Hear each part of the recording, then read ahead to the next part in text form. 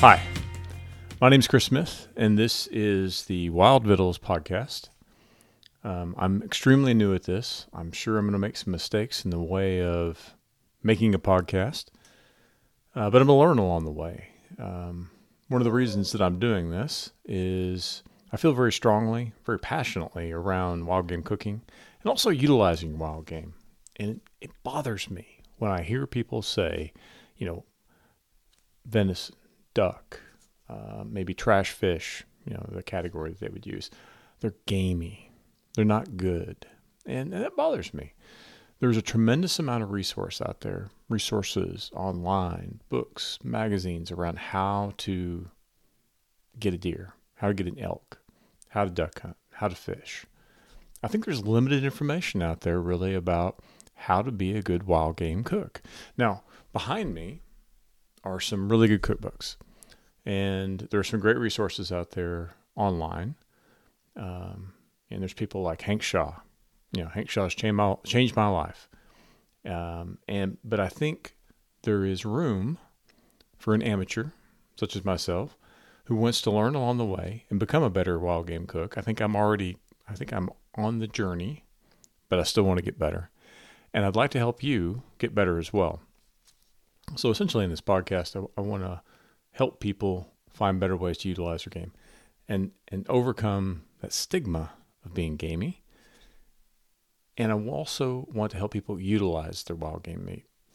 If you think about, how much a white-tailed deer weighs, let's say it's not a great big one. Maybe you get a 120, 125 pound deer, you dress him out, and let's say, the yield of meat out of that is maybe half. So maybe you get 60 pounds, 50 pounds, 52 weeks in a year. You need to eat a little over a pound a week to be able to get through that deer in a year.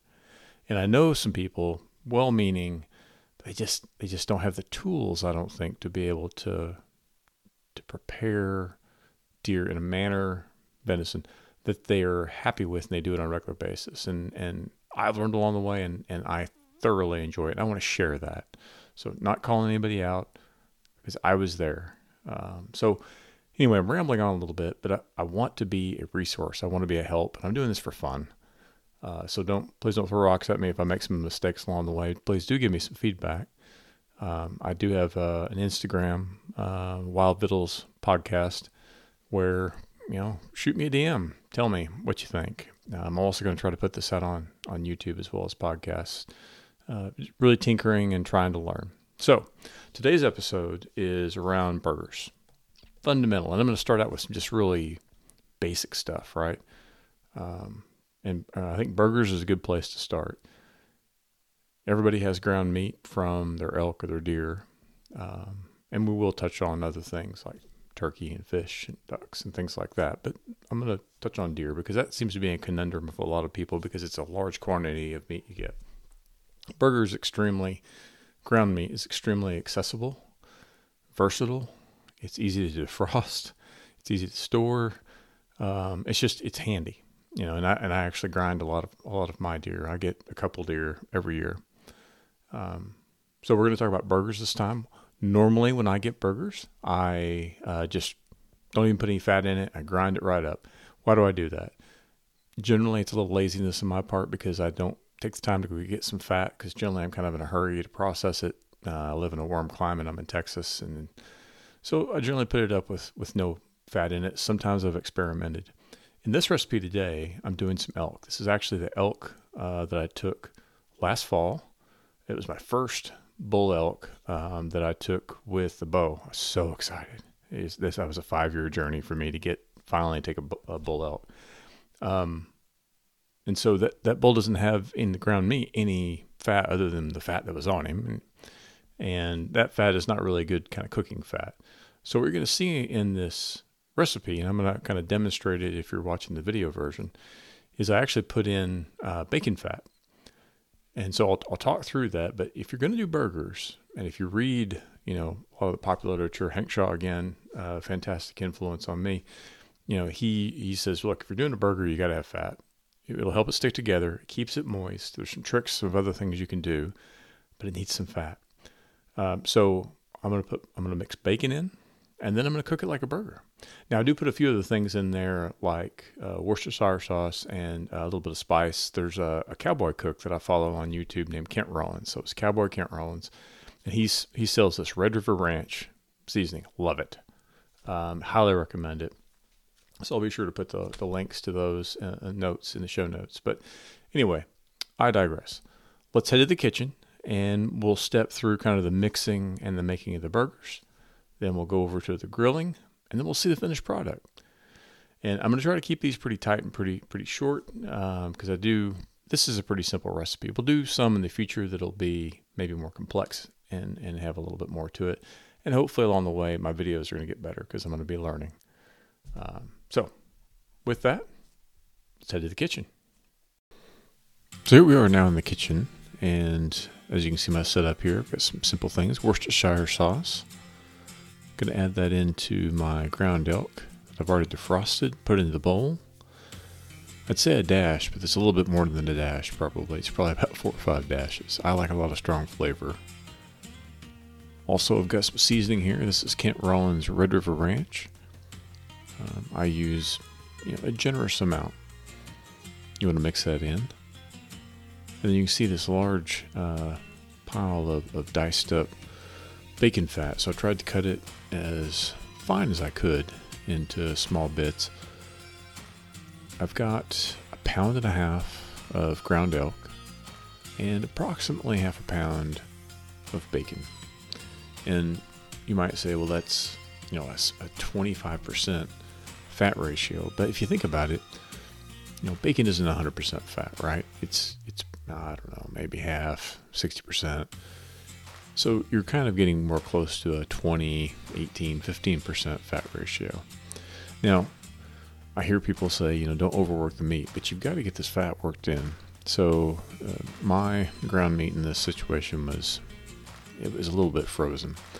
So I had to really kind of knead it together, work it. Finally, once you get it, thoroughly mixed, I like to make it into, kind of, I don't know, tennis ball size or smaller.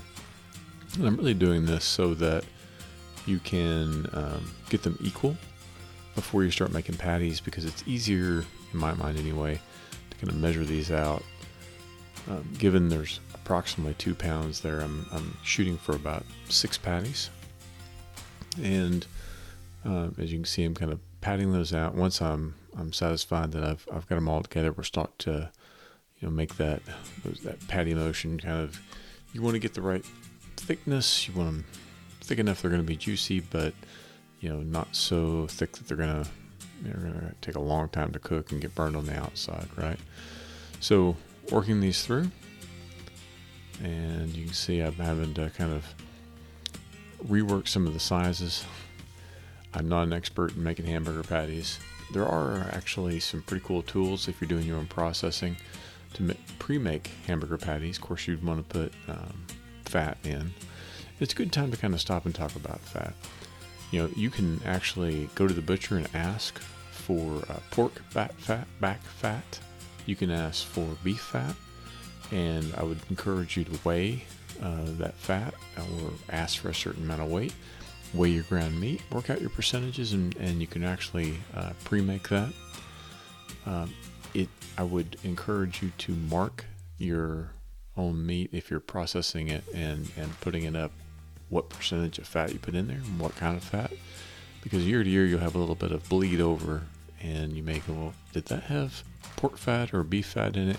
It's not a big deal, but it's nice to know, because there's some recipes you don't need any fat, like taco meat.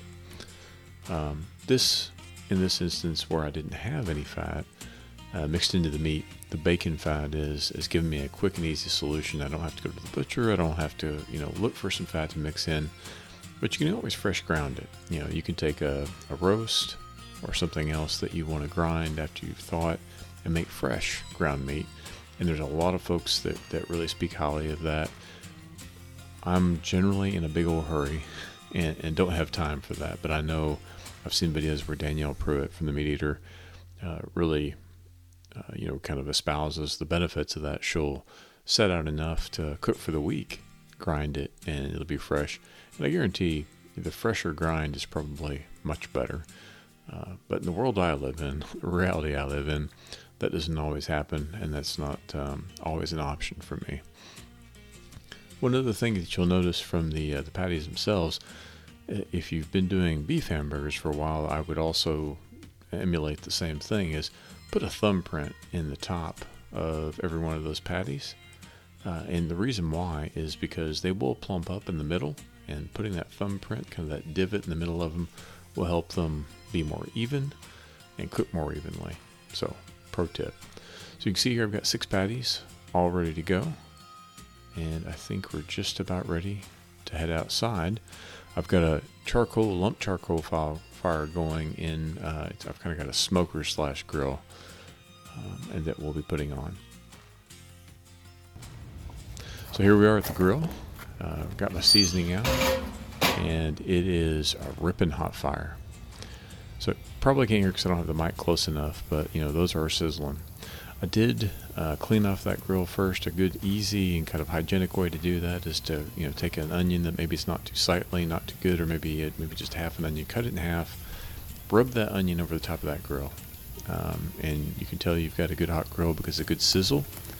And it'll also pick up any debris or anything from the last time you cooked. I do like to season those burgers kind of as they cook. That's my personal preference, not mandatory. That's a good hot fire. I like to let it go, depending upon how large those patties are, 3-4 minutes. Flip those over, kind of get a good check on them. I can see here that we've got a good sear on the first side. I do use a meat thermometer to make sure that we're getting all the way through. I'll tell you what, a meat thermometer is something that will give you a lot of confidence. Once you're a more experienced cook, you can kind of tell by feel and by look, but there's some things that still would really recommend it. If you're ever going to have any wild pigs, feral pigs, you really need to make sure you understand that temperature. You can see here that I've already checked them after I'd flipped them. They're looking in good shape. I've actually put some cheese on. I had to use shredded cheese because my sliced cheese had a little bit of mold on the corners. And my wife really appreciates a toasted bun. So getting those in at the kind of the finishing stage. I've also checked these for temperature, and they are thoroughly done. I like to get them up to about 160. I know some folks like to get them a little bit less than that. And then here, voila, we've got the finished product. Is just a beautiful burger. It's simple. It wasn't a lot of ingredients. It's got cheese. It's juicy because of the bacon fat. Some good toppings, and it just makes for a wonderful meal. So that's episode 1, and I know it was simple, straightforward, but what I want to demonstrate is that cooking wild game, cooking a deer burger, doesn't have to be rocket science. Well, we'll get into some more complex things, but my first few episodes I want to focus on some simple things. We all need those quick and easy meals that we can do with wild game, because one of my goals is really to fully utilize the wild game that we work so hard to take.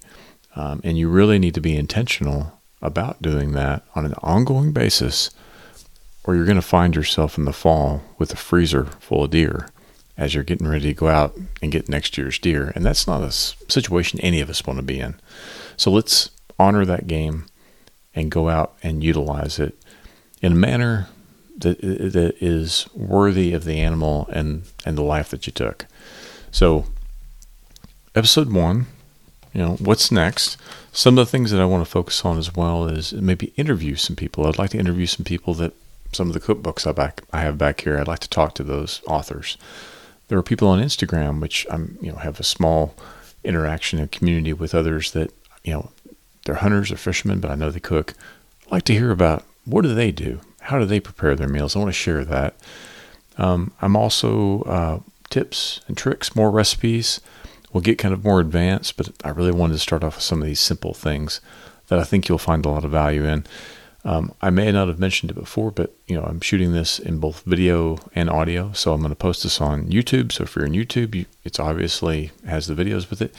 If you're listening to this on just podcasts, just know that if you want to see more, there is a video component as well. I really appreciate folks reaching out to me and letting me know. Do you have questions? Do you have things that you'd like me to focus on? You can reach me through Instagram on the Wild Vittles podcast, or on YouTube, Wild Vittles podcast.